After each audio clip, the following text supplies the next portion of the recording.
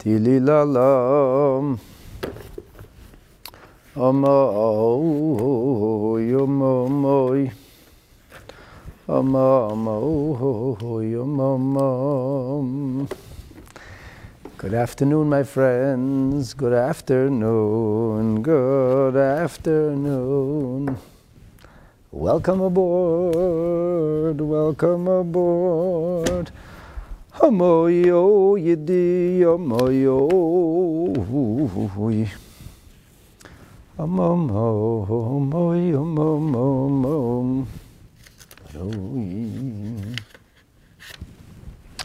Thank you, ladies and gentlemen, for joining today. Afterlife. What in heaven does that really mean? And perhaps, even more importantly, why is that relevant? I mean, practically speaking, this is a class about living with certainty. Right here in this terrestrial world.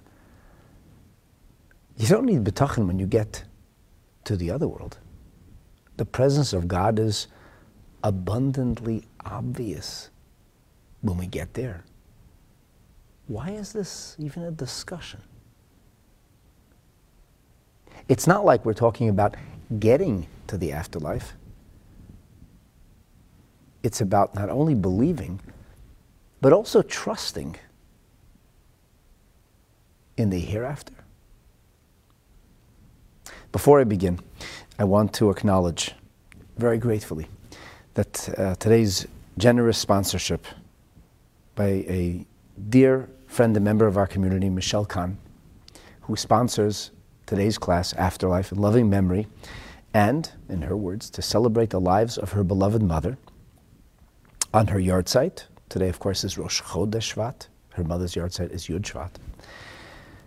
Her name was Etel, the daughter of Harav Avraham Mendel, Zechirna Levracha, and Michelle also dedicates his class to the memory of her recently departed brother, Michael Kalman Ben Tzvi Mordechai Zechirna Levracha. He was niftar on Rosh Chodesh Iyar, and that marks 9 months today to his passing, as this is Rosh Chodesh Shvat. May their neshamas have an aliyah in the afterlife, and may our discussion about and our learning about why it's important for us to have not only emunah, but also bitachon in the reality of the afterlife necessarily can and will make a world of difference in our here and now existence. Thank you, Michelle. So I want to begin with just taking a moment to speak about the greatness of Rabbeinu Bachaya. You know, we spend literally endless amounts of time poring over every single word penned by the great Rabbeinu Shlomo Yitzchaki Rashi. And we should. We should. And the greatest minds have spent their entire lifetimes devoted to understanding the profundity and the depth that is to be found in the words of Maimonides, Rambam, Rabbeinu Moshe ben Maimon Asfardi.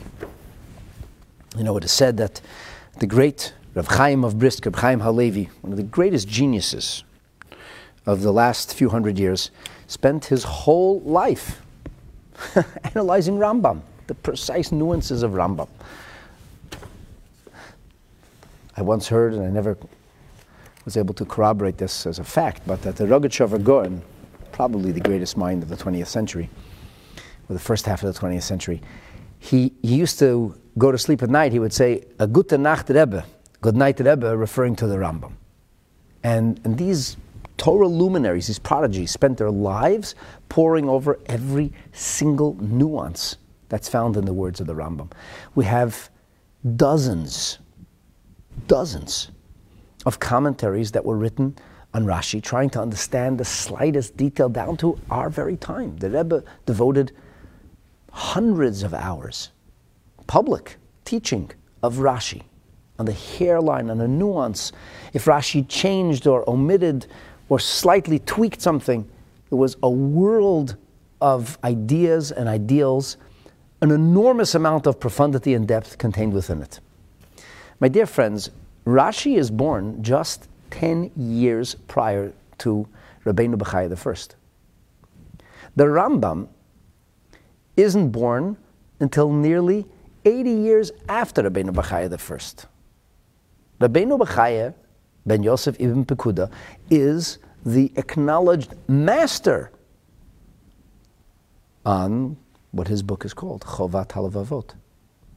When it comes to our emotional devotion to God, everything from trust to faith, from love to awe, from passion to exuberance, Rabbeinu Bachaya is the master. His magnum opus, Chovos HaLevavos, and specifically the portion of his book, the segment that's dedicated to Bitachon, has continued to remain the gold standard. There are half a dozen major Rishonim who wrote treatises on Emunah and Bitachon. People like Nachmanides, Ramban, Rabbeinu Yonah, people like Rabbeinu Bachaya II. Everything always goes back to Rabbeinu Bachaya. And yet, he wrote a book that's very difficult to understand. It's difficult to understand sometimes, not because it seems difficult, but because it seems so overly simple. To be sure, there are about a dozen commentaries that were written, authored over the years, on the Chovos HaLevavos, and specifically the Sha'ar HaBitachon. Our Rebbe himself devoted many hours to clarifying fine points of the Sha'ar HaBitachon's thesis. So it bothers me so much that when it comes to 2 sentences, that's all we're going to learn today. I'm telling you before we begin, just 2 sentences of the Sha'ar HaBitachon. I couldn't find pshat. Never mind the recent English translations that just gloss over this. Don't explain anything. Even the commentaries that were written before, it's like, it drove me crazy. I couldn't understand this. And there was very little help. So I had to really break my head. And before I begin, let me say this. I don't know if this is the pshat, if this is the true meaning or the true intention of the great Rabbeinu Bachaya. I don't know. I don't know. Having said that, what I'm going to share with you today is not my own silly ideas. I'm going to introduce you to some of the profoundest spiritual ideas that have been developed over the last few centuries, specifically in the corpus, the writings of Hasidus Chabad. Very deep stuff. Whether this is the Pshat in Rabbeinu Bachaya, I can't tell you with certainty. But this I can tell you, what I'm sharing with you, is true Torah. And I think, I'm just a little guy, but I think that this is the Pshat, or it is a Pshat, in the words of Rabbeinu Bachaya. We have multiple ways of understanding Rashi, multiple ways of understanding Rambam, and so many other great Rishonim. Perhaps somebody else has a different way of understanding these words, but this is the conclusion that I've come to after many, many, many hours of brain-racking efforts. And the last nuance I want to add is that I based my thesis, my understanding of Rabbeinu Bachaya, on the words of the most enigmatic of commentaries written on the Sha'ar HaBitachon, the Neder B'Kodesh. I talked about him in the previous episode. I can't seem to find anything about him. I just know that his name was Rabbi Moshe. He was the son of a Rabbi Reuven, and he was a Rav, or a Magid, in Yorbarg. And I could find the town on Google, but there's nothing Jewish left there. And what we know is that he wrote a commentary which is based on and is a synergy of drush and sod. In the vernacular, homily and Kabbalah. It's astounding to me that it was only published once. Only published once. I mentioned this in the previous episode. Just once in 1790, and only recently has seen the light of print again. So what I'm going to tell you today, at least my supposition that this is the words of Rabbeinu Bachaya, are based on the Neder B'Kodesh's commentary. Because the Neder B'Kodesh throws a number of verses at us, which I can't find any other way to understand, if not from the prism of Kabbalah, Lurianic teaching, and especially as it's been amplified and elucidated with Teres Chassidus. So, with those little prefaces, any questions here? Okay, Chodesh Tov, everybody. Those who are bothering us, please go bother somebody else.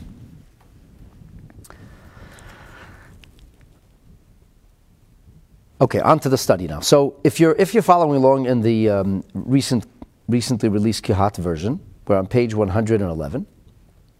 I have to tell you, I don't think it's going to help you very much, but it's a good place to start.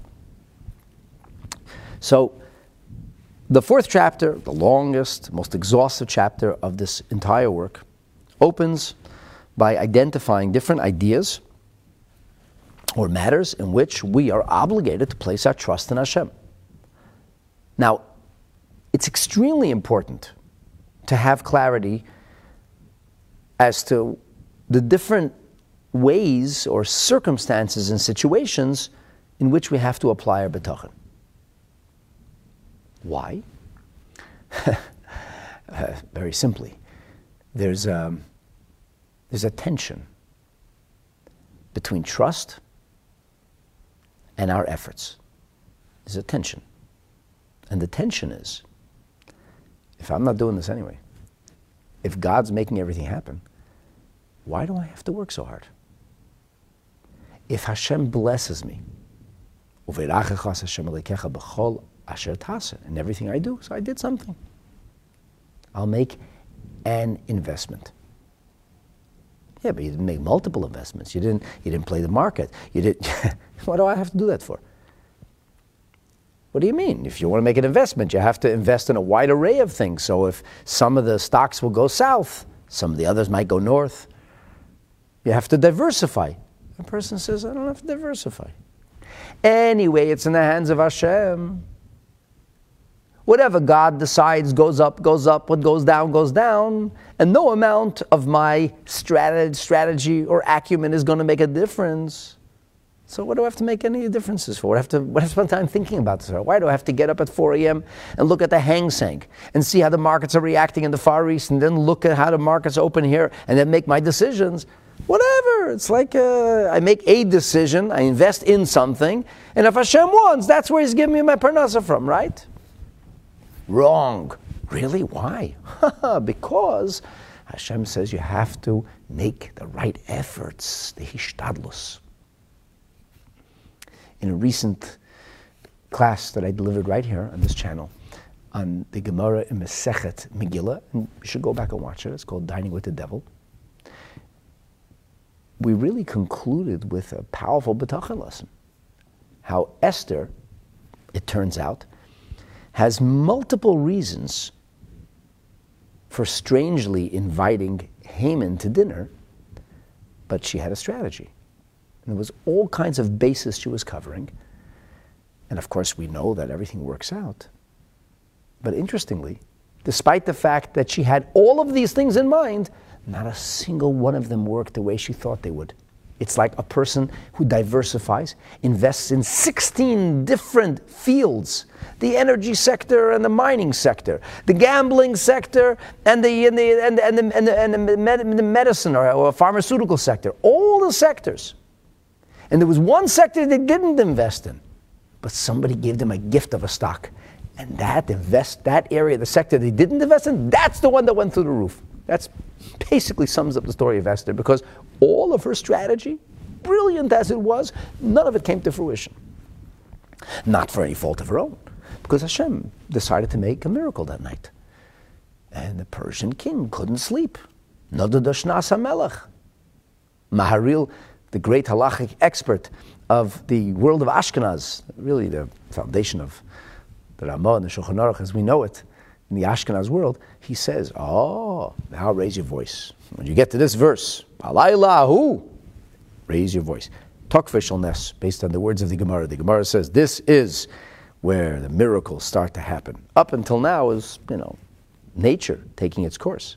Now the miracles are expressing themselves in the fullest way, not with seas that split open or fire and ice that rain from the heavens, but with a king who can't sleep.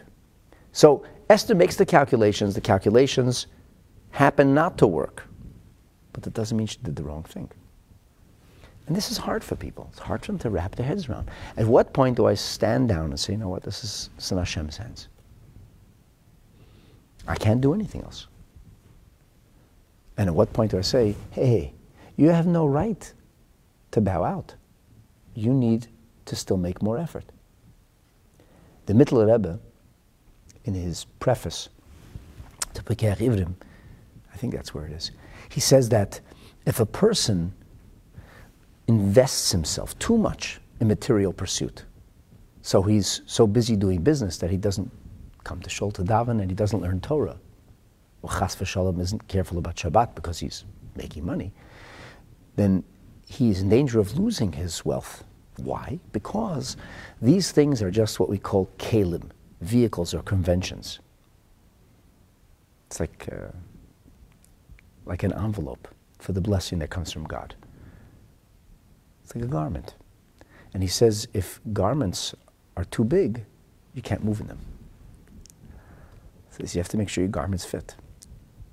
Garments that fit are helpful. Too much involvement in business and material pursuit, it's like garments that are too big. So the Rebbe writes to somebody in a letter that just as garments can be too big, you could also have garments that are too small, too skimpy. You don't show up at a wedding in swimwear attire. It's not appropriate. You need to be a little more dressed, covering the subject. The point? Simple. You can't under-engage. You can't under-invest either. So how do I know where that line is? It's good you asked. Rabbeinu Bachaya is going to answer that question, dimension by dimension, because each situation has a different need for Bitachon's application, insofar as my hishtadlos, my efforts are concerned, and the amount of trust I put on Hashem. That's all fine. I essentially recapped what we've learned up until this point. So this could be in material pursuit. It could be in the performance of a mitzvah, a bridge to eternity. Even a mitzvah. I can only do my part. I can't guarantee or assume that it's going to be successful. I can do my best. And we've learned previously that you actually have positive consequences from the mitzvah, not for the action, but rather for the efforts that you made. And here Rabbeinu Bachaya, having spoken about the involvement in a whole array of things, from interpersonal relationship, from working on your marriage, from engaging with your children, for providing for your loved ones, health and wellness, a whole array of things, and the mitzvahs we have to do, which involve ourselves, or mitzvahs that involve other, sometimes passive participants or recipients of our largesse. Then Rabbeinu Bachaya goes back to what we started already earlier, and he says, and then there's the inyan elam haba. You have to trust in eternity. Why do I need to trust in eternity? To my deep frustration, nobody said anything except the Neder B'Kodesh. The Neder B'Kodesh, in the beginning of Perik Revi, when we divided the category broadly into two categories, we said in Yonei Elam Hazeh, things about this world, and in Yonei Elam Haba, the Neder B'Kodesh at the time said, he invoked a verse, Chelki Hashem Amra Nafshi, and several episodes ago, I devoted myself to trying to understand the meaning of Olam Haba, the world to come, and the notion or idea of misguided trust. Where would trust come in? Why is trust necessary? But in that episode was only mentioned. There's another verse that the Neder B'Kodesh quotes, which I didn't get a chance to get to at all, which is good, because I'm going to spend time in it today. And the other verse is, La yidach mimenu nidach, which means somebody who is banished will never be entirely banished. That's what he says. What that has to do with eternity, it's not really clear. I'll remind you that the Neder B'Kodesh said that Sha'ar HaBitachon. We talked about this. Your primary need for trust is not in business, not in relationship, not in medicinal or health pursuits. No. Your primary issue of trust is eternity. What does that mean? Let's remember that we're not talking about emunah, we're not talking about belief now, we're talking about trust. And the difference, as we've copiously illustrated and explained time and again in previous episodes, is that out of emunah, a person may not be moved to do the right thing. The most famous example of this is the thief, who the Gemara, the Talmud tells us, the sages said, may well be crying out to God to help him, believing that God could give him success as he makes his or her heist. But if you believe that God can make miracles and that God cares about you, is engaged, and you're in the foxhole, so you're crying out, then why wouldn't you just rely on Hashem to provide for you without stealing? Why wouldn't you say, do something, and God, the same God who can save you from getting caught, the same God can save you from making a bad investment and make a living, do something honest. It's not a question. Well, it's not a contradiction, I should say. Person says, yes, I believe it, but that's as far as I believe it. Emunah is a funny kind of thing. It's a strange conviction. I mean, who are we fooling? I'm pretty certain all of you believe in Hashem. You're still with me. I'm like, what? Almost a half hour into this, or 25 minutes into this? You're still watching? You better believe in Hashem. Like, why would you be interested in listening otherwise? I know I believe in Hashem. And yet, we do some silly things. Inappropriate things. But if you believe in God, so why do you do those inappropriate things? You believe, don't you? Well, yes, but there's a Yetzer Hara, and there's life, and somebody stepped on my toes, and somebody promised me A, B, and C, and I was excited to get X, Y, and Z. Life happens. Stuff gets in the way. So emunah has to be translated into bitachon, which this is possibly the meaning of the idea which is talked about in Chassidus, that the emunah has to be nizun, it has to be nurtured, it has to be nourished, it has to be developed, and it becomes bitachon. And as we talked about in the previous episode, this is like the fruit. The tree has to be curated, taken care of, fed, nurtured, and then it produces the fruit. The fruit is bitachon. The fruit is bitachon is how we live our lives. So why do I have to have bitachon in the world to come? I need bitachon in this world. I'm going out to work. and I'm filled with anxiety. I don't know if I'll succeed. I borrowed a lot of money. I'm investing it. If I lose this, not only do I not have my loved ones, I'm going to be in debt. I'm going to be owing all this money I borrowed. I'm very anxious. So comes David HaMelech and says, Bitach b'Hashem, what are you doing? Where's your trust? And Rabbeinu Bachaya explains that this means that you're not anxious. You're not worried. You're not concerned. Why not? Because I rely on God. I put all my trust in Hashem. As we've talked about it great length previously. So, in Yonei Elam Haba, I need to trust. How does that change my life today? I mean, clearly, Rabbeinu Bachaya has to believe that it changes my life today. I'm asking the question, how? I can't tell you how much it frustrates me that nobody explains this. It bothers me terribly. I thought maybe the art scroll would say something. Nothing. Literally nothing. There's nothing here.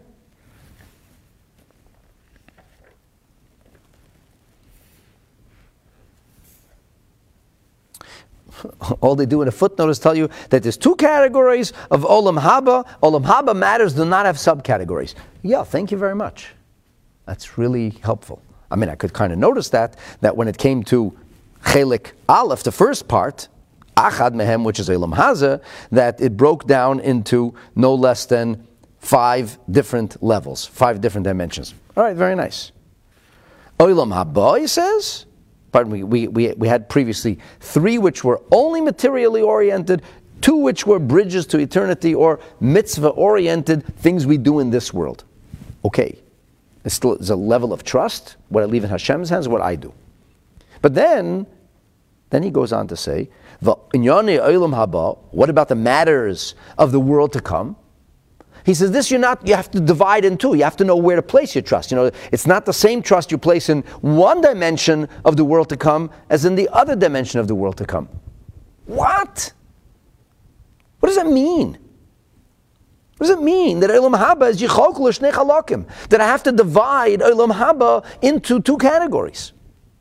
He says, well, you know, Olam Haba has 2 categories. The classification of matters of world to come is that one is Echad Mehem Hagmul Haroi, that one category of eternity or the world to come is the reward that's commensurate with the efforts that a person made in this world. And the second is Shuhu Michesed HaBeiri Yisala, that the second is that it's bestowed upon Hashem ala Chasidim v'haneviyim lo'olam haba, for Chasidim and for prophets. I don't know if I'm the chassid of Rabbeinu Bachaya. I try to be a chassid. I'm definitely not a prophet. What am I even learning this for? If this second level of schar, which is not measured strictly in accordance with the level of mitzvahs that one did, but rather it is beyond what a person did, and it's only applicable for who Rabbeinu Bachaya called 1,000 years ago a chassid, or a navi, a prophet, what does that have to do with me? This book isn't written for Chasidim and Nevi'im. This book is written for everybody. The argument could be made that it's written in abundantly simple language in Arabic. Why? Because most Jews were not Chasidim and Nevi'im. That's why. They weren't super pious or learned. And they certainly weren't prophets. This was written for people who couldn't even read Hebrew. So in case you think that I'm talking to you about things which are way beyond what you could possibly imagine or hope to understand, think again. Rabbeinu Bachaya wrote this for everybody. Evidenced by the fact that he wrote it in a language that everybody could speak. So why in heaven is he telling me I have to trust that there's reward? But if I believe there's reward, it's not good enough? I understand how Bitachon, when it comes to medicine, for example, makes a world of difference. I understand. People place their trust in medical professionals. It's a big mistake. The greatest medical professional can make a mistake. So you're mistaken by placing your trust in him. Who should you place your trust in? In HaKadosh Baruch Hu. Place your trust in God. Not in the surgeon. Not in the oncologist, in Hashem. Well, in that case, why should I look for a big doctor, a specialist, a person who does this all the time? As long as somebody is a doctor, so that it'll be Hashem's convention. The answer is that there's an amount of hishtadlut, our part, the role we need to play. Then there's the role that Hashem plays. He'll choose to do what he chooses to do. That doesn't exonerate you from doing the best you could do, or me, or any of us. We need Bitachon there. In fact, it's a fraught endeavor. So many of us fail daily, hourly, when it comes to our businesses, thinking that it's our efforts, our hard work, our acumen, our strategy, our talent that brought us the profit. But it's not so. Because sometimes, with all of the aforementioned, we fail. So I wonder how that happened. It wasn't my fault. That was somebody else's fault.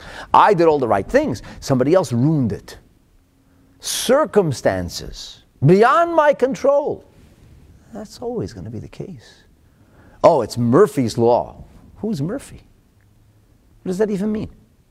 Everything that happens me'es HaKadosh Baruch Hu. Well, in that case, why am I knocking myself out? I want to work from 9 to 5. I should work from 9 to 9:15 and then go to do whatever I want. Go back to learn Torah all day. I worked for 15 minutes. I did my part. Now Hashem will make miracles happen. Is it possible that a few clicks on the computer in a span of 15 minutes could yield me profit that will carry me through the month?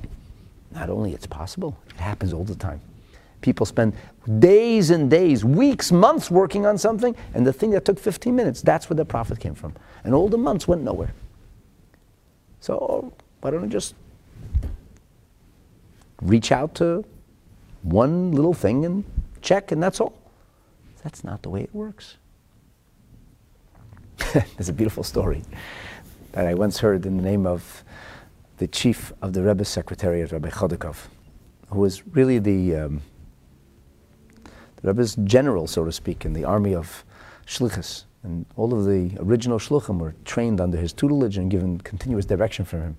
So a certain Shliach in the early years, this is like in the late 50s, maybe in the mid-early 60s, Rabbi Chodakov has a conversation with him, and he says, what's happening? And he says to him, well, it was like very demoralizing. He made this whole event, and one person came. So Rabbi Chodakov said, so what'd you do? What did I do? Yeah, one person show up for an event, he says, I canceled. So Rabbi Chodakov said, what's wrong with you? You make an event, you advertise, and you promote, and 100 people show up. Of the 100 people who show up for your event, 10 people you actually maintain some kind of connection with, some kind of relationship that stimulates. Let's say 100 new people came in. If you get 10, you're doing very well. 10% is a very good return. Of those 10 people, maybe 5 people will really stay on, so to speak, and be interested in learning more and doing more, changing their lives. And of those 5, maybe one person will really transform himself entirely, which is what it's all about. Transformation. Transform ourselves, transform others. Transformation for the better. So Rabbi Chodakov said to him, here Hashem sent you that one person without having to go through 99, and you sent him away. Now, does that mean we should make events for one person? And the one person who shows up, that must be the one. That's ridiculous. Of course not. We're required to make the event for 100 or 1,000 people. We're trying to reach out. We're trying to share Yiddishkeit. How will it be successful? Who will be inspired? None of us know. It's true in every iota of the field of shlichut. Trying to positively impact the lives of others and change the horizon, the Jewish horizon in the future. It's always like that. If it happens to be that you put all the effort in and one person came, maybe that's the one person. But you need to make all the effort. That all works in the terrestrial reality. When it comes to heaven, I have to divide this? I have to have 2 categories? I mean, the Art Scroll commentary is like, the 2 categories of Olam Haba do not have subcategories. Gee, I wonder why. What do I do without the experts? It doesn't have subcategories. How do you want to subcategorize it? And what is it even supposed to mean? Why does it need to be discussed altogether? Why do I have to have trust that Hashem will give schar which is commensurate and schar which is transcendent? Schar which measures itself in accordance with the mitzvahs, and reward which is entirely beyond that. I don't even know what eternity has to do with the book of Bitachon. The book of Bitachon is a book of how to live my life now, here, today. What tell me eternity for? I have to trust that God will give me eternity. I have to think about Olam Haba all the time. Rabbeinu Bachaya himself, towards the end of the chapter, is going to talk about the Mishnah that says, Al tiyu ka'avodim ha'mishamshem esharav amanas l'kabel pras. Don't be like servants who are looking for a payback. Instead, you should be like somebody who serves out of love. That's what we talked about in the previous episode. Somebody gets married and he says to the man or woman he's going to marry, what can you do for me? I marry you because you do something for me. Really? I thought you get married because you love somebody. I want to spend the rest of my life with you because you're a good cook. I want to spend the rest of my life with you because you're a good breadwinner. What does that mean? It's like a terrible joke. They say that this fellow, his father left him $10 million, and this amazingly beautiful woman is running after him and wants to get married to him. And he says, just thinking, is the only reason that you're so interested in pursuing me, is it only because my father left me $10 million? Is that the only reason that you seem to be interested in marrying me? And she says, honey, I would marry you regardless of who left you the $10 million. Thank you very much.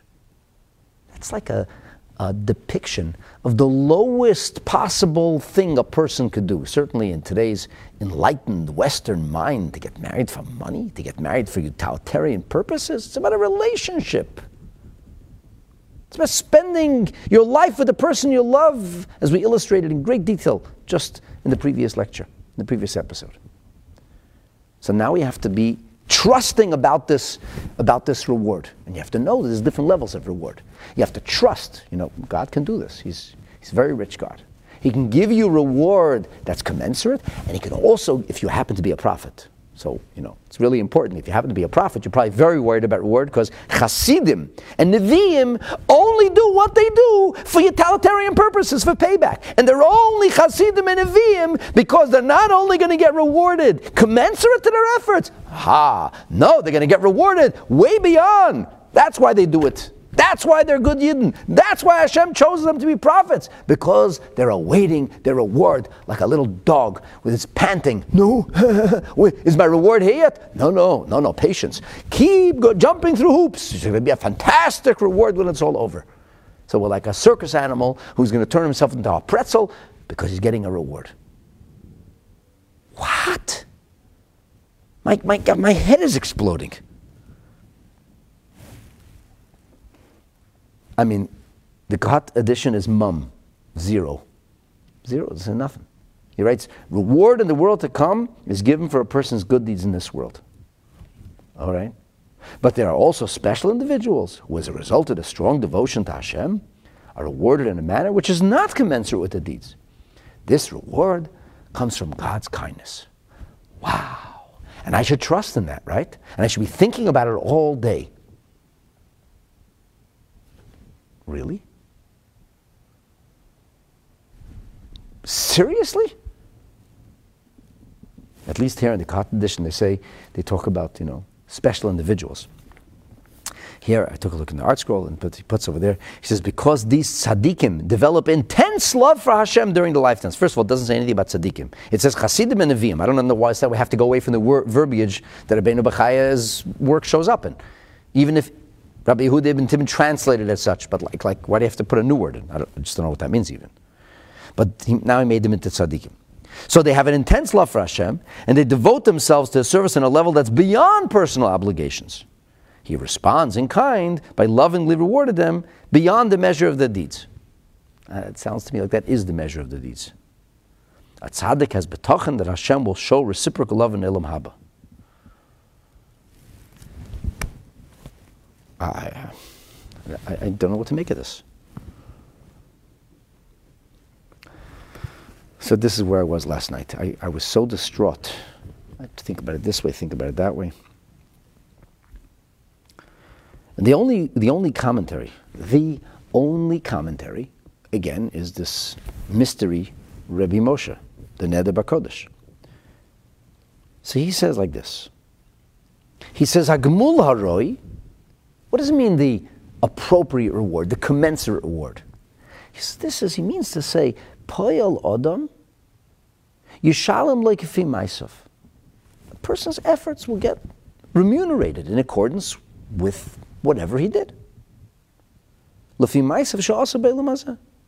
V'loi mitzad hachesed. God's not going to give you anything for free. You punch a card. You'll be rewarded as per your efforts.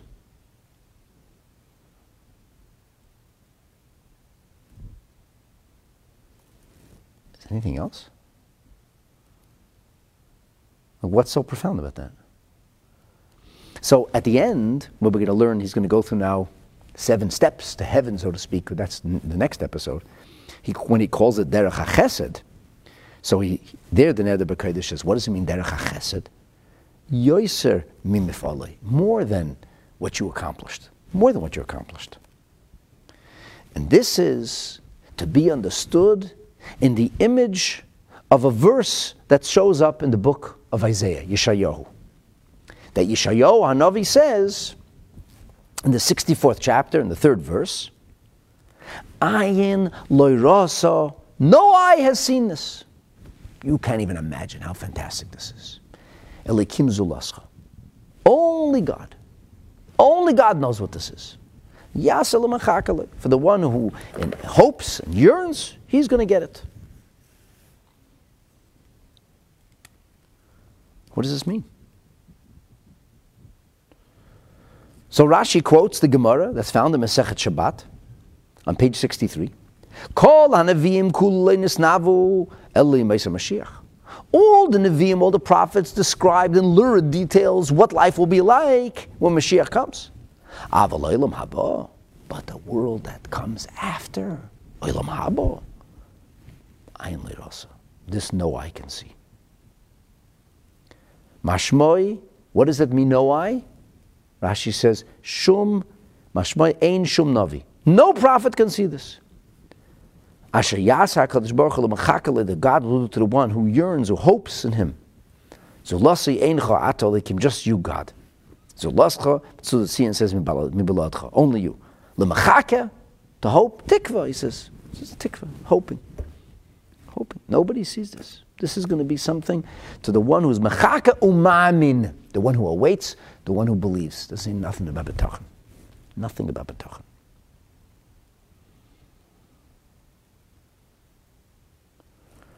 The Yalkut Shimoni says that all of the consolation, all the comfort, that's when Mashiach comes.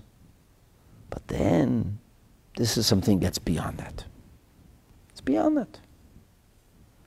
The Gemara in Brachas tells us, there's Gan, and then there's Eden. This is Eden. Nor Yetzim Eden. Then Eden already we got, but Lahashkas are gone. Gan L'chud, Eden L'chud, the Gemara gives an An L'chud. And the Mefarshim basically say it's talking about the future reality of Tchias HaMesim, the resurrection. So I'm like, what is going on over here? How did the Neder B'Kodesh understand the business of God's chesed, of God's kindness, that's applicable only for Hasidim and for Nevi'im, only for the pious, and only for the prophets? He said that's the verse that talks about the resurrection, Olam Haba, the real Olam Haba. Yeah, but the real Olam Haba goes to everybody, not just to tzaddikim and Hasidim. I'm getting more confused as we move on here. The Mishnah says, Kol Yisrael yesh lehem chelik le'olam haba. Most of the Mefarshim explain this Mishnah that it's talking, Olam Haba is talking about the world of resurrection, the world of Tchiyat HaMeitim, the world when bodies will be re-inhabited by their souls. And that's the reward that's going to be over the top. And nobody's ever seen it, and it's applicable for everybody. And the Neder B'Kodesh says, that verse that talks about the whole Jewish people, Tchias HaMesim, that's for Chasidim and Nevi'im. Oh my gosh, what is going on over here?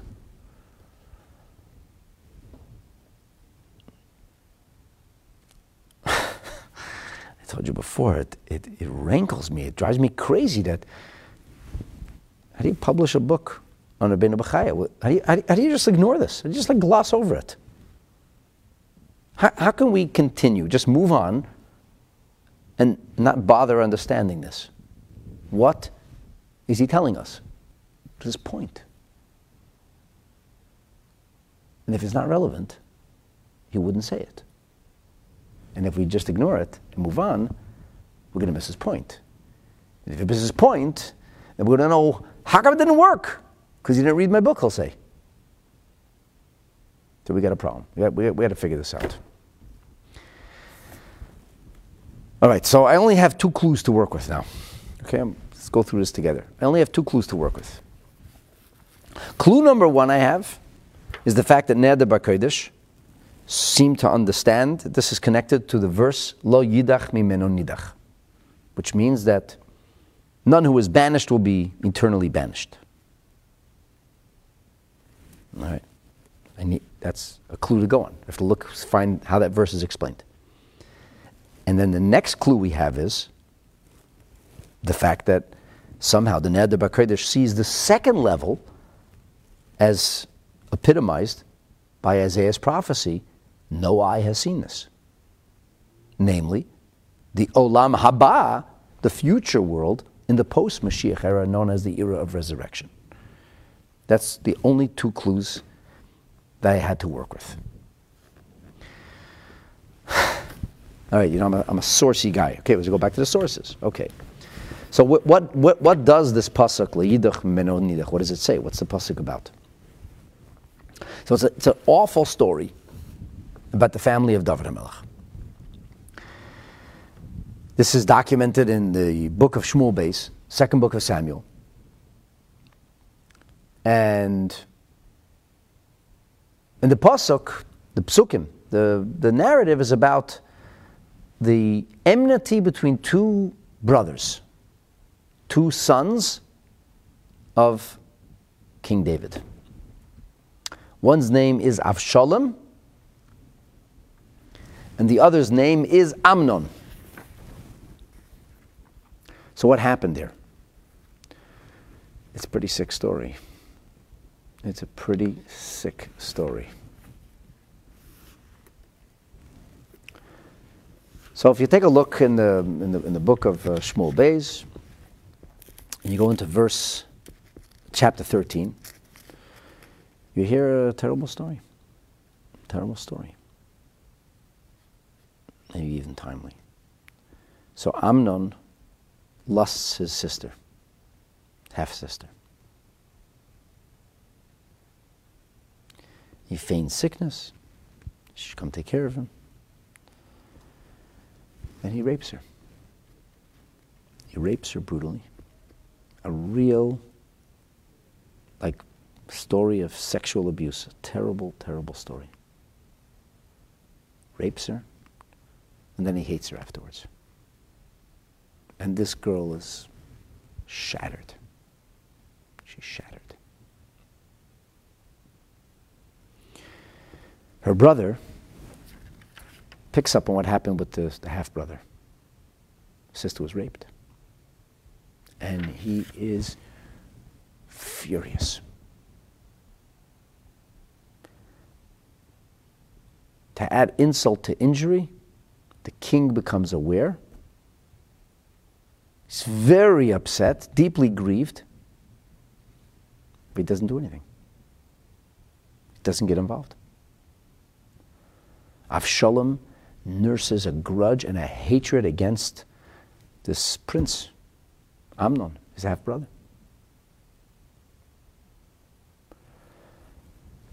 So Avshalom is not going to take this lying down. He's going to avenge his sister. Arranges a feast. Those days they have these feasts, and so they're going to do the shearing of the sheep. He invites the king. The king's not coming. He says, I want you to send the crown prince. You send Amnon. and Amnon. He'll represent the king. And David HaMelech is not sure it's a good idea because he knows that these two brothers don't speak and they hate each other.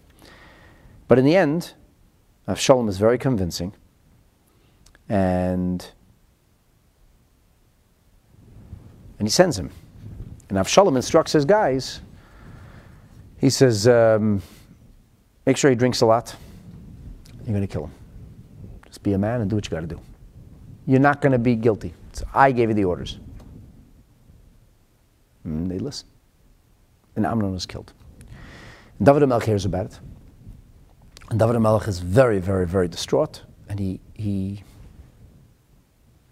falls like away from his son. They're now their relationship is very bad. So they're not talking. Now, David HaMelech has a chief of staff and a relative. His name is Yoav. And Yoav knows that David is very distraught over the destroyed relationship, that he's lost the relationship with Avshalom. And Yoav was the commander. He loves David HaMelech. He's very loyal to King David. He sees David is suffering on account of his detachment from Avshalom.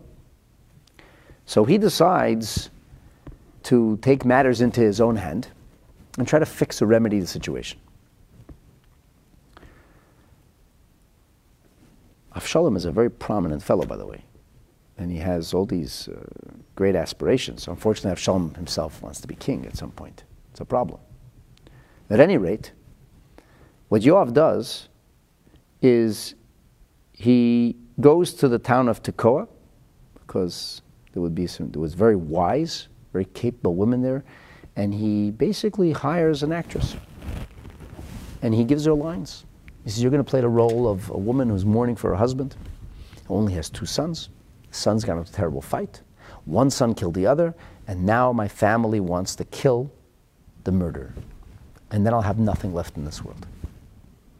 He says, you dress in black, no cosmetics, you look distraught. And this woman is very, very, very intelligent. We actually talked about this in an episode on Hanukkah, Tekoa, olive oil, wisdom. Anyway, she's very adept. She has her lines, but she also knows how to think on her feet. And she delivers an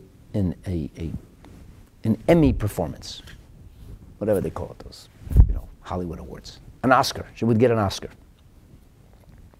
And she says to the king, like, what am I going to do here? And she gets the king to say, yes, it would be the law, but I understand your circumstances.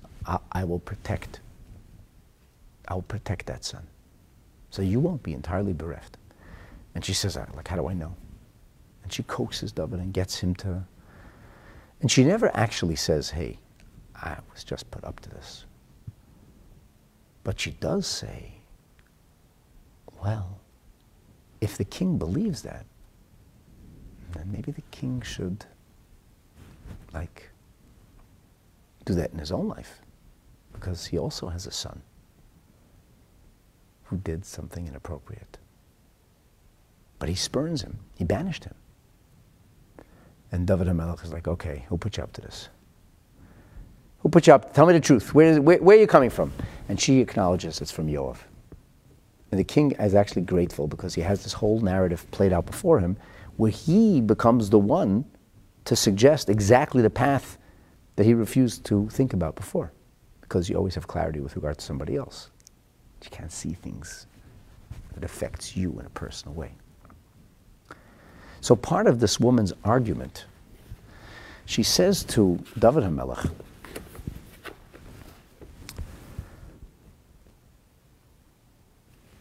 in the end we all die, she says. Ki meis nomos. In the end, everybody's going to die. It's like water under the bridge. It's going to be like the water that's spilled on the ground. You can't gather up the water once it gets absorbed into the ground. Shalei yasfu. V'lo yisa alekim nefesh v'choshav machshavas. God didn't just harvest a soul without devising the thought that lo yidach lebilti yidach meno nidach. It's not lost forever.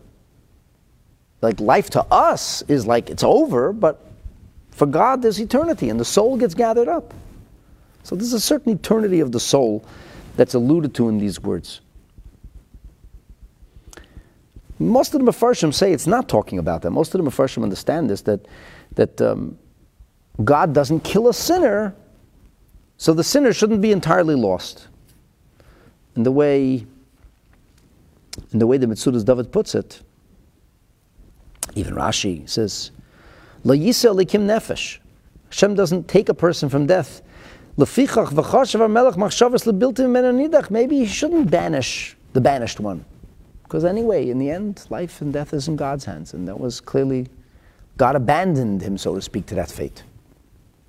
See what Rashi's saying. Take a look in the Metzudas. She was remonstrating on behalf of Avshalom, says the Metzudas. She said, Kulanu meisnamas, we'll all die in the end. We'll all die in the end. So, what's the difference if somebody died a little sooner? A little later? In the end, we'll all end up in the same place. So what's the point of killing the murderer? In Cain, ein lo hamesaritzeach. Oh, but the Torah says a murderer is guilty. Well, but in this situation, he's actually not guilty. Well, in her made-up story, there was no warning, there was no witnesses, there was no due process. They wanted to carry out a vigilante execution. But in Avshalom's situation, he didn't do it. He hired a hitman. So a taking of a soul is like water that's in the earth. As Metzudas David puts it, if it's a question of theft, of taking somebody's valuables, good. Make indemnification. Repay. But how do you repay a life? The life is spent. The blood is spilt. And if you spill the blood of the murderer, does it bring the victim back? It gives you justice. You feel good. But does it actually bring your loved one back? Of course it doesn't. He remains dead as before. Like water that's in the ground. You can't put the water back in the bottle once it's been spilled on the ground. So in that case, what will you gain? You lost your son Amnon. Now you're losing another son of Shalom. What will you gain from that? It must be, she argued, that the death of Amnon will atone for his sin. And as far as Avshalom doing what he did, on some level, he was an agent of a higher force. And he deserved what he got. And the fact that Avshalom did what he did is not good, but not a reason to banish him. What's to be gained? Radak puts it a little different. He says, what's the point of more bloodshed? What's the point?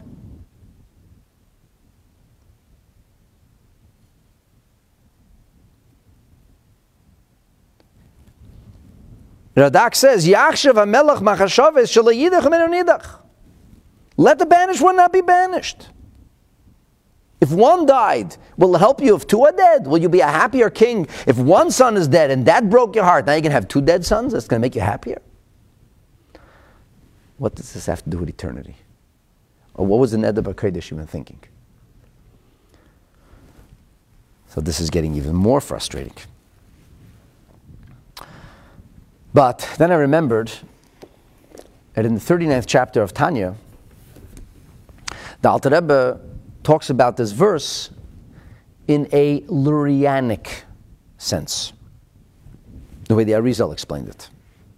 And it made sense to me. One second. Neder B'Kodesh purportedly wrote his commentary based on Drush and Sod, Kabbalah. Okay, so he must have studied the writings of the Arizal. For all I know, he was inspired by the teaching of the Baal Shem Tov, which is based on Lurianic teaching. And probably this is what he means. So the Neder B'Kodesh set me off in that direction. What do we find in the end of the 39th chapter of Tanya? And how does the pasuk, the verse, La Yidach Mimenu Nidach, how does it speak to us there?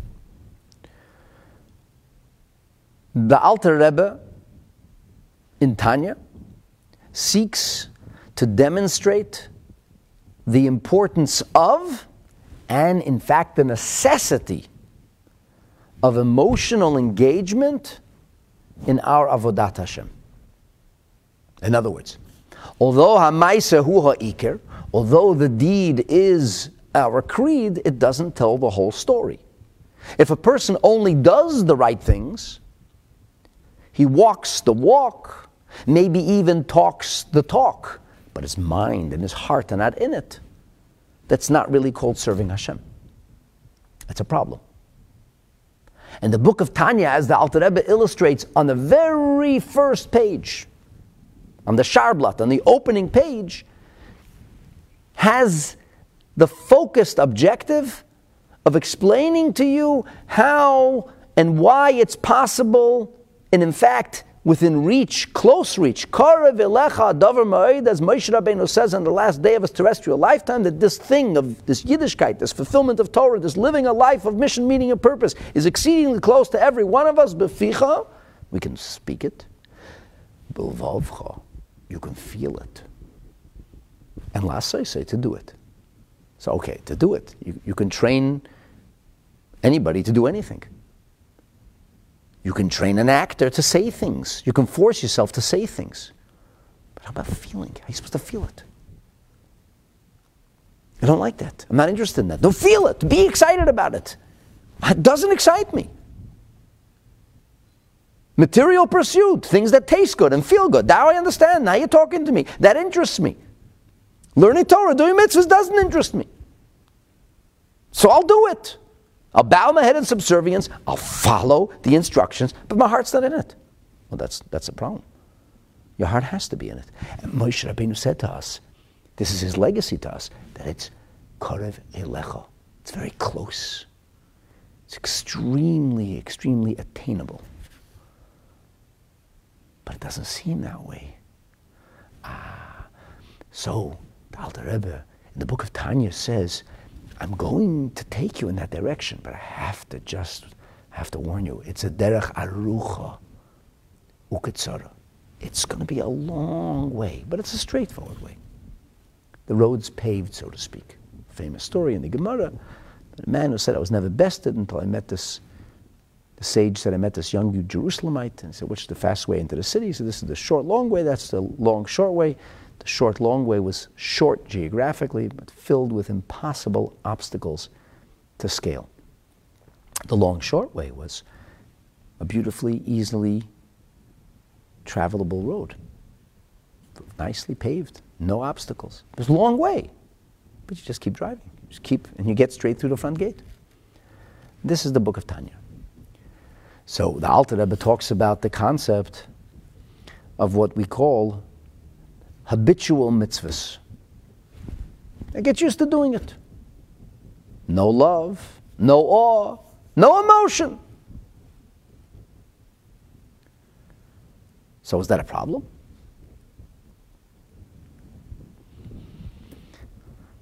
Let me tell you what we're all going to agree with is a problem, and then I'll tell you what the Alter Rebbe says, what else is a problem. All right, everybody's talking about this awful, disgusting, horrible story of this masquerading therapist. It's probably a Torah scholar, a monster, a rapist, serial abuser, horrid individual, wicked, evil, horrid individual.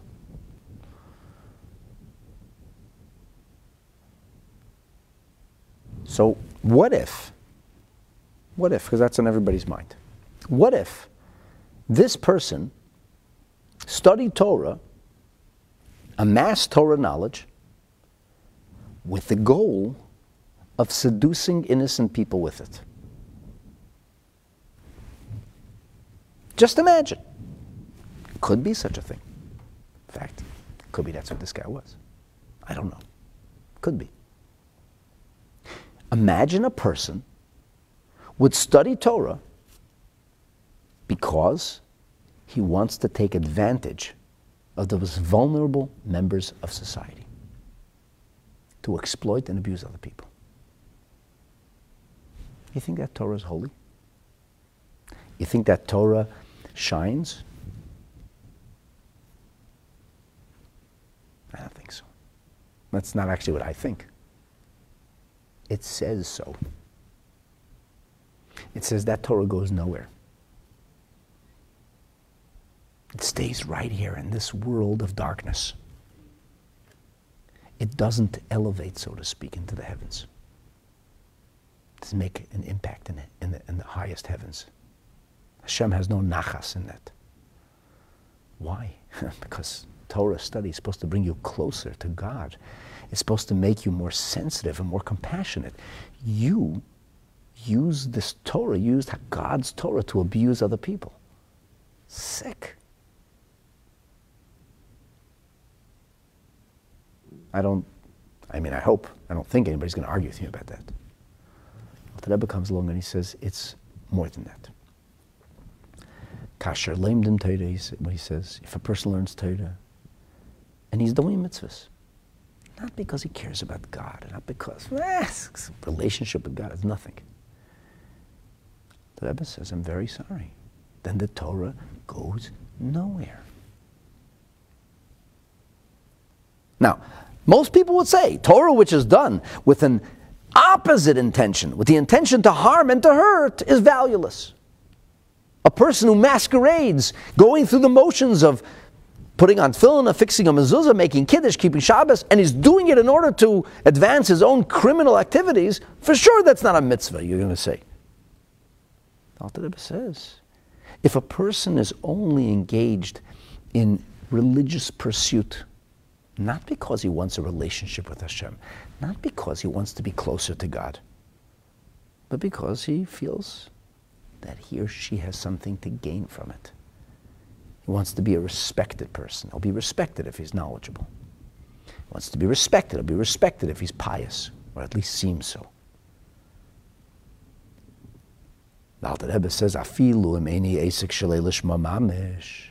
Even if a person doesn't engage in Torah study for the wrong reasons, for bad reasons, lishum eze pniya, for any kind of negative, self-serving purpose, chas v'shalom.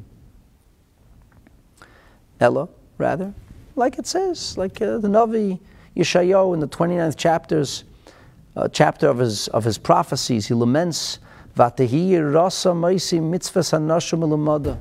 The prophet laments, he says, this is like habitual mitzvahs, going through the motions. What does it mean, going through the motions? Alter Rebbe says it means machmas hergel, because nurture became nature. That's what you're doing. That's what we do. That's what we've been doing all along. Hirgilu, velimda, yavi, v'rabbai. This is what your parents, your teachers, that's what they taught you to do. That's what you're supposed to do. So that's what you do. So it's not like you're not doing it for something bad. You don't have a bad, baleful intent with the mitzvahs. You're not trying to masquerade as somebody you aren't in order to be able to do something which is criminal and nefarious. Imagine a person who gives tzedakah, he supports Torah institutions so that he could defraud people. It's a Ponzi scheme. I knew somebody like this. Rahman al-Atsan. He's a Ponzi scheme. He's a liar. He's a cheater. He's ruining people's lives. And he knows that he's ruining the people's lives. It's not even like innocent. There's no innocence whatsoever. But he has to look like he's a good guy. So part of the role playing that he's pious and that he's trustworthy is he gives money to tzedakah. He's at the Daf Yomi class every single morning. How could he be a bad guy? A defrauder? A Ponzi schemer? He davens at a minyan every day. He learns Daf Yomi every day. What are you talking about? He's a great guy. He does everything right, except the things he doesn't do right. Much worse than that. All these things he does right so he can defraud you. It's all a scheme.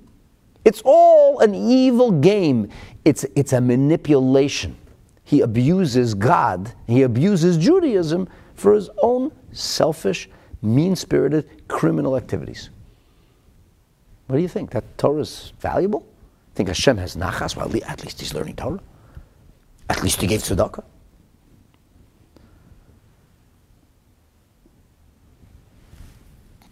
So this is not such a bad person. He's not trying to abuse God or abuse Judaism. He's just, his heart's not in it. He's going through the motions. Doesn't feel anything. So the Alter Rebbe says that even though factually he may be very pious, maybe going through all the motions, If his heart is not in it, he's Eini Eisik L'Shma, then it's a problem. The mitzvahs can't go anywhere. Ki L'Shma Mamish, because for the sake of God, if you're not going to fire up your emotions, it's not going to work. At least the latent emotions that we believe is there. Every one of us has it. If you don't fire that up, it's not going to work. If you don't bring it forth, you don't bring your neshama forth, forget about it. So if a person feels strongly about his or her Judaism and they come to the conclusion, I want to be a good Jew. I don't know, I just feel I want this. This is what my parents did, this is what my grandparents did. I want to do this, I want to do it well, and I want to devote myself, and I care about it, and I don't want to be distant from Hashem. I don't want to be ashamed in front of my ancestors. He's sincere about this.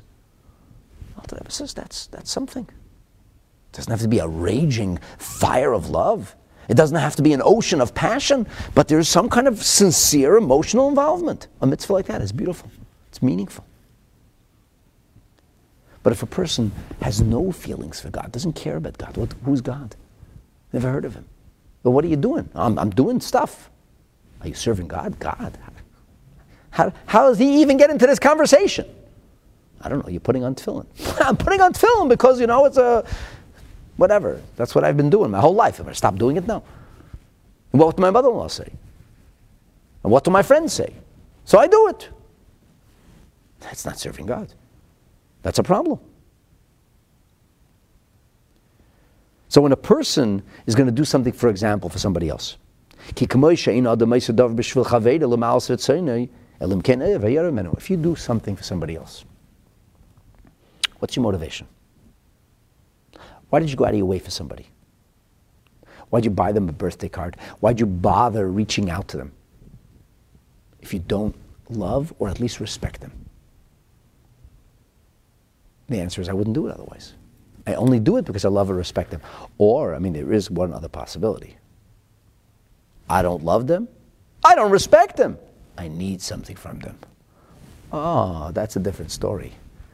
Yeah, so why are you all of a sudden being nice to me? What do you need from me? Nobody likes that. Nobody appreciates being abused. Nobody appreciates being respected or being loved when it's fake.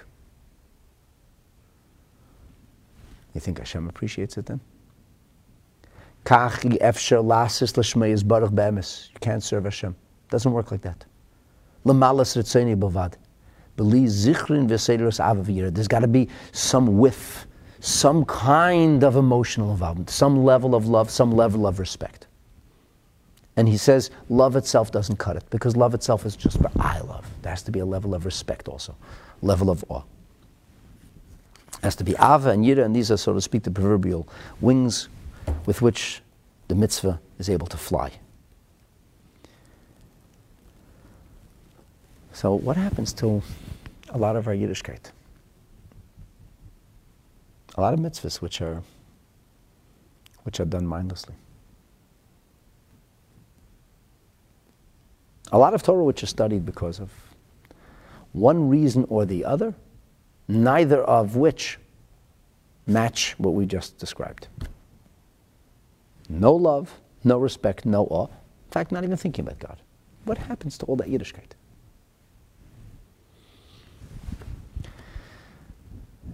There's a humorous but painful story told about a yeshiva student who leaves a very famous academy of Talmudic study, and he joins a Hasidic yeshiva.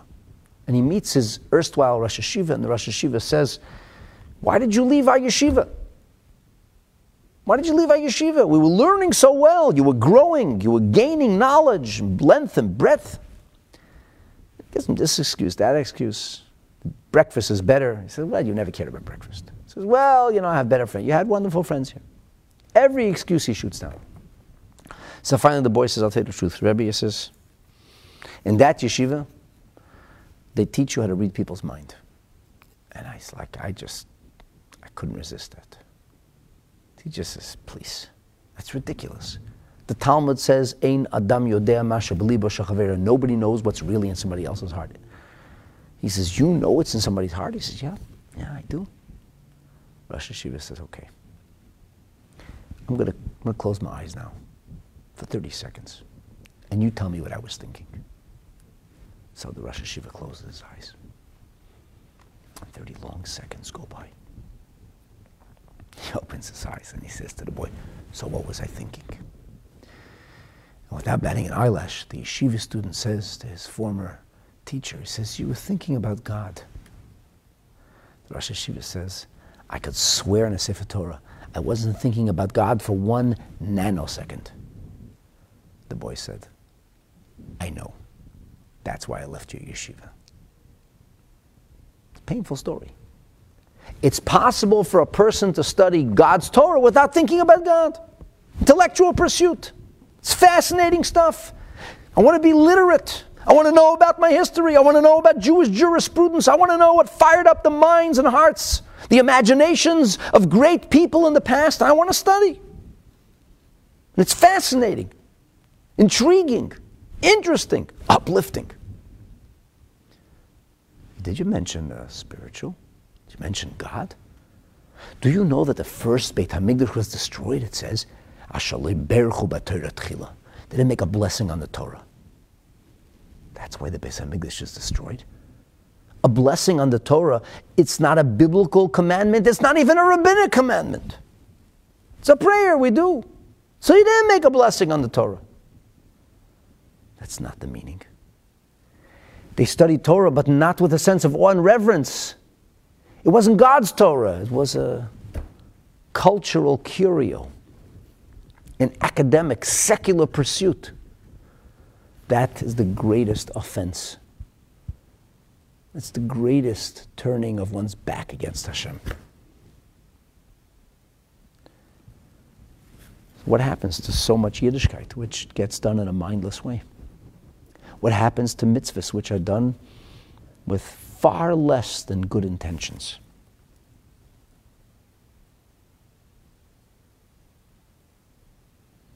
Alter Rebbe says, when a person is engaged in Yiddishkeit without the right reasons, for some kind of personal, selfish gain, he wants glory, honor, he's going to be respected by his peers. He wants to be a Talmud Chacham, it's a Bitachon rabbi. You know how many fake rabbis there are out there? People who love the title rabbi, ignoramuses who don't know from an aleph to a beis. They're everywhere. What do they do it for? Why do you want to be called rabbi for? It's funny, everybody gives you medical opinions today. All the experts are on Facebook. But they don't call themselves doctor. You say, are you a doctor? Say, no, I'm not a doctor, but I'm just a smart guy. But everybody wants to be a rabbi. Another one of my pet peeves. Why do they want to be called rabbi for? Be respected. Who doesn't want to be respected? I'm Jewish. I'm living in a Jewish milieu. I want to be respected. They imagine, they think that rabbis are respected. I'm not so sure it's true, but that's what they imagine. So what if a person learns Torah for that reason? So the Alter Rebbe says, Hazai oisei pniya shemitzad klipa. That comes from klipa. Klipa is the husk. It's extraneous. It's not what God's purpose was. And therefore, it embodies, it's what embodies, what frames the Torah study. And the Torah is like an exile. This is a little scary. So what happens to all that Torah? What happens to all those mitzvahs?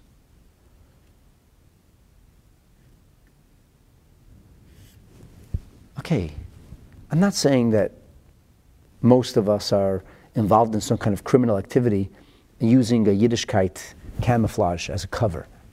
I'm not saying that you're coming to a Torah class or involved in a minyan because you're trying to gain the trust of investors when you intend to defraud them. I'm not saying that.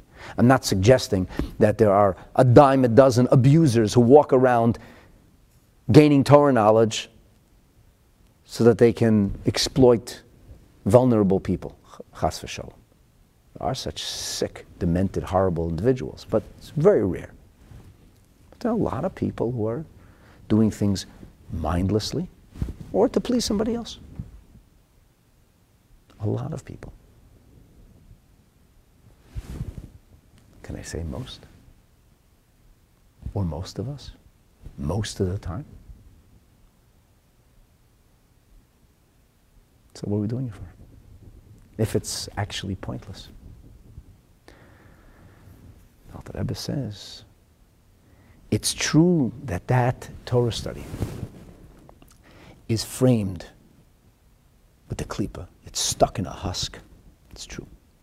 But it's temporary. It's temporary. It's only lefisha. Ad asher yasa tshuva.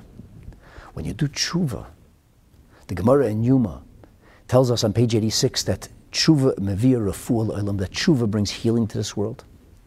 And healing, then, at a mystical level, means that a sin is like something which is sick, diseased, a diseased kind of life, separated from a healthy, normative source. And when we behave that way, what happens is that we lose our connection. But the good news is that we can regenerate life. Tshuva brings healing. This is why our rabbis told us in the Gemara Masechet Pesachim on page 50, a person should do the right thing, even if it's not for the right reasons, because because out of doing it for the wrong reasons, eventually we do it for the right reasons. And here the Alter Rebbe says something absolutely unbelievable. Shebevadai, that it is certain. Soifei lases tshuva, that in the end everybody will do tshuva. And if not in this lifetime, in a future lifetime. Begilgul zeh, begilgul acher, in this iteration, in this incarnation, or in a future incarnation. How are we so sure? Ki lo yidach mimenu nidach. Because, in the words that are found in Shmuel Beis, because the banished one shall not ever remain imbanished. The literal level of that pasuk doesn't speak to us in Sha'ar HaBitachon.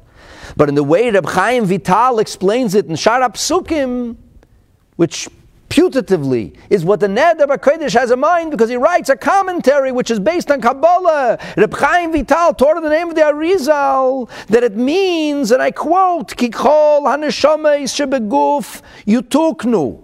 All bodies, all souls that are embodied in the end will be rectified, will be fixed. Terem bayagula, before Mashiach comes. Va'afilu ezen nitzutz kedusha muetes, even a tiny spark of holiness, every neshama will be fixed, every neshama will be made whole, every neshama will come home. And that means not only every neshama, but every ounce of holiness. Because as the Rebbe says in L'Kutei Sichos, Chelik Daled in Parshas Kairach, that even when the mitzvah is filled or laden or surrounded or buried in garbage, in horrific stuff, there's still a spark of holiness there. There's still a mitzvah there. It has to be redeemed. It has to be cleansed. It has to be refined. It has to be extracted and elevated. And what happens to a really horrible person? Somebody else, a tzaddik, will come along later. A different iteration of that neshama will take those diamonds from the cesspool and clean them.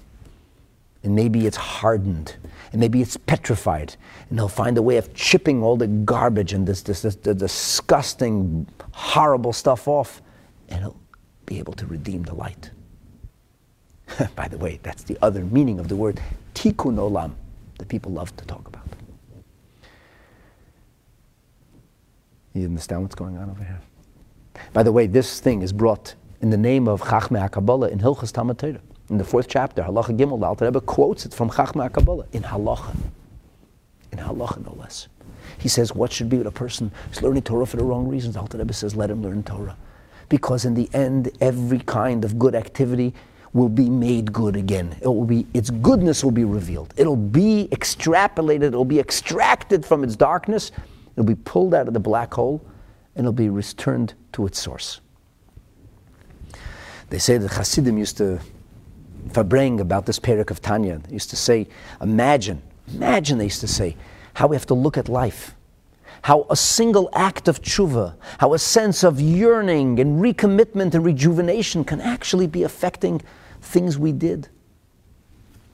years ago, decades ago, even things that were done by others who shared the same root soul as us from previous incarnations. And all of it can be elevated through tshuva. You see what it means to make a Baal tshuva, to become a Baal tshuva? This is huge. So I'm thinking about this. I'm thinking, maybe this is what Rabbeinu Bachaya is talking about.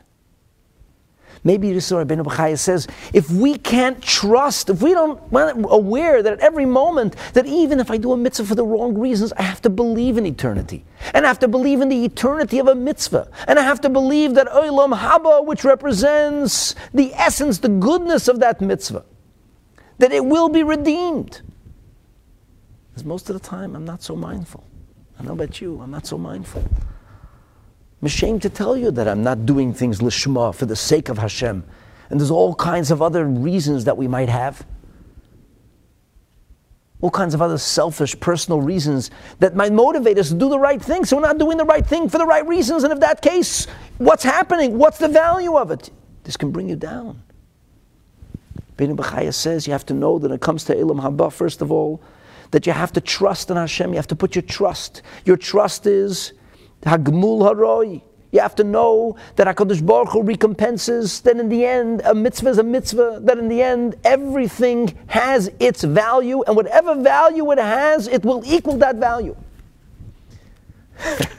It's a lame metaphor. Imagine a person is working, and he's getting paid currency, but he knows that this currency is being phased out. And the money he's getting is going to be worthless. It's worthless currency. So he's like, what am I working for? And then he's promised that in the end, somebody will come along, all the old currency will be bought. Don't you worry about it. You can't get your money out now, but eventually you will be able to get it. It's going in a bank account. It's a cryptocurrency. Eventually it's redeemable. Don't give up. Keep toiling, keep working. The Gemara said, why did the Gemara in Pesachim have to tell you if it was such a simple thing? If everybody's doing the right thing, why did the Gemara have to come along and say, oh, by the way, you should know, you must do the right thing even if you're doing it for the wrong reasons, because in the end, it'll work out. Our rabbis told us because that's the matter of fact. Rabbeinu Bachaya has to address this because it's a reality we have to deal with. You have to have Bitachon. Bitachon in le'yidach menu nidach. Bitachon in the eternity. Bitachon in the idea that ultimately deep down every one of us loves Hashem, and that love is chelki Hashem amra nafshi. In the end, we're really, without even knowing it, motivated by the drive for a deeper relationship. Think about this. The word mitoich can be understood as out of. Out of. On a literal level, it means that from doing the right thing for the wrong reason, eventually you will come to do the right thing for the right reason. So, you'll come to learn Torah. You learn Torah. In the words of the Gemara elsewhere, Hamor Shaba Machazir L'Mutav. It's a Gemara, it's a Medrash Echarabba. In the end, there's a luminary, there's a brilliance in Torah, a light in Torah. It'll pull you along. It'll spirit you along. It'll uplift you in the end. In other words, that there's this business of just keep doing the right thing. Keep doing the right thing, because in the end, you'll do the right thing for the right reasons. But there's a deeper meaning to this. And the deeper meaning is that even though right now you're doing the right thing for the wrong reasons, or so you think. You think you're doing this because of what he or she or they will say. That's why you think you're doing it. But deep down, mitoich, if you go really, really, really digging under all those external levels of consciousness, at the core, mitoich, inside the shalei lishma, lishma. Ultimately, every yid yearns to be close to Hashem. We may not be aware of it, but it is a latent truth. And because it's a latent truth, tshuva is like shatters all these barriers, all these things which get in the way. It just shatters them. And when it shatters it, suddenly your path is clear. And you have to not only believe this, because you can believe in all kinds of things. It doesn't change the way you live. You have to live with it. You have to have bitachon in it. You have to trust in it. And not only you have to trust and have bitachon, that in the end, you will get, the mitzvah will be, its value it can be redeemed in the end. It's not going to be lost. Rabbeinu Bachaya goes further and he says there's another level. And that's the concept. Not only is what the mitzvah is worth, but then there's michesed habayri yasala. So I want to suggest that the first thing is talking about Gan Eden. He's talking about the Garden of Eden, so to speak, the paradise where neshamas go, the afterlife. But there's another afterlife here. And the Neder B'Kodesh says, this afterlife, the chesed, that's ayin le'rasa. That no eye has seen. The Rebbe says, in a Maimer, Lahavan in Tchias HaMesim, the Rebbe says that the meaning of the word of the Gemara in Brachas, Kol Hanavim Kulu Le'nisnabu El Yemesa Mashiach, Avala Oilam Haba Ayin Le'rasa. All the prophets spoke about the coming of Mashiach, the Messianic era, but not the era of resurrection. That this is referring to the deepest levels of divine revelation and of experiences that will only become part of our life after that period of the resurrection, which is far beyond the mitzvahs that we actually do. So why does he talk about Chasidim and Nevi'im? Let's say something wild. When Mashiach will come, when we go past the era of Mashiach, we will all be Chasidim. And we'll all be Nevi'im. It says when Mashiach comes, Kulam Yedu Eisi, we'll all know God. It says, Ayin ba'ayin yiru, we're all going to see God. We're all going to hear the voice of God. This is our ultimate destiny. We will all be prophets someday. We will all be super pious someday. And we have to know that that's inherently a part of us. The Alter Rebbe, in the 14th chapter of Tanya, speaks about the promise that we make to Hashem, that we're forced, so to speak, to make to Hashem, to hit tzaddik. An oath is administered to every neshama. The Gemara in Nida says, be righteous. V'al tihi rasha, don't be wicked. Now, the Rebbe explains in detail what does it mean, the level of a tzaddik, what does it mean, a rasha. And then he says, in case you can't become a tzaddik, which means really like to break the atmosphere of your Yetzer Hara, to be able to become weightless and freed of the things that weigh us down. He says, because most people can't attain the level of Tehit Tzaddik, so that's why I say, at least Al Tehi Rasha. Don't openly or overtly violate the will of Hashem. Fight the good fight and vanquish your Yetzer Hara continuously. So then why do we get these oath be a tzaddik? So the Alter Rebbe says, because if you strive for this kind of holiness, maybe maybe there'll be like a spark of a tzaddik can like impregnate itself in you. Maybe we can be connected to the neshama of a tzaddik. And as the Kabbalists taught us, we recognize tzaddikim because there's a part of us that recognizes innately a tzaddik. We know what it is. And then v'amech kulam tzaddik in the Mishnah says we're all potentially capable of relating to this loftier reality. You have to trust in that too. When you trust in that too, life is different. Life is different because you realize the value that's attached to every single moment of life.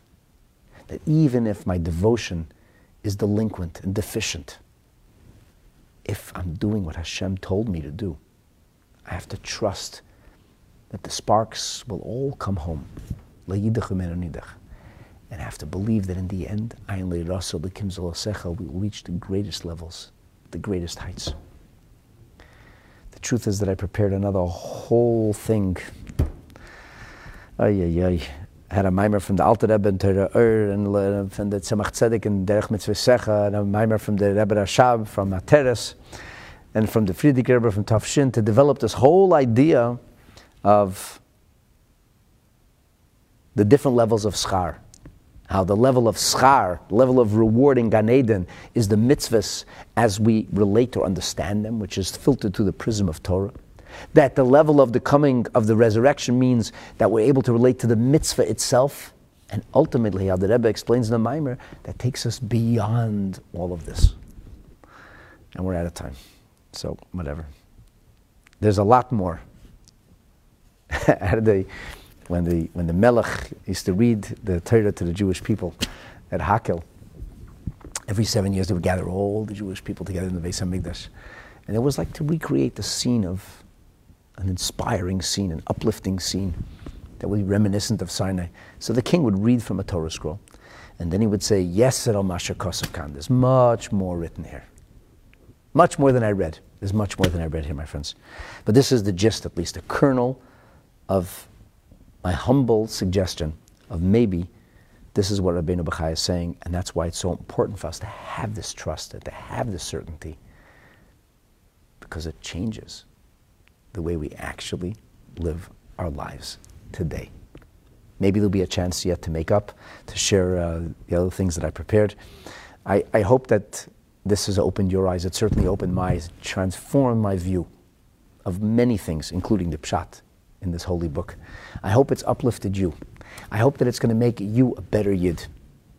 I hope that together we will serve Hashem with ever-increasing vigor and emotion and devotion, and that as a result we should be Zoiche to become Chasidim and Nevi'im with the coming of Mashiach b'mheira u'b'yameinu amen. Thanks so much for joining.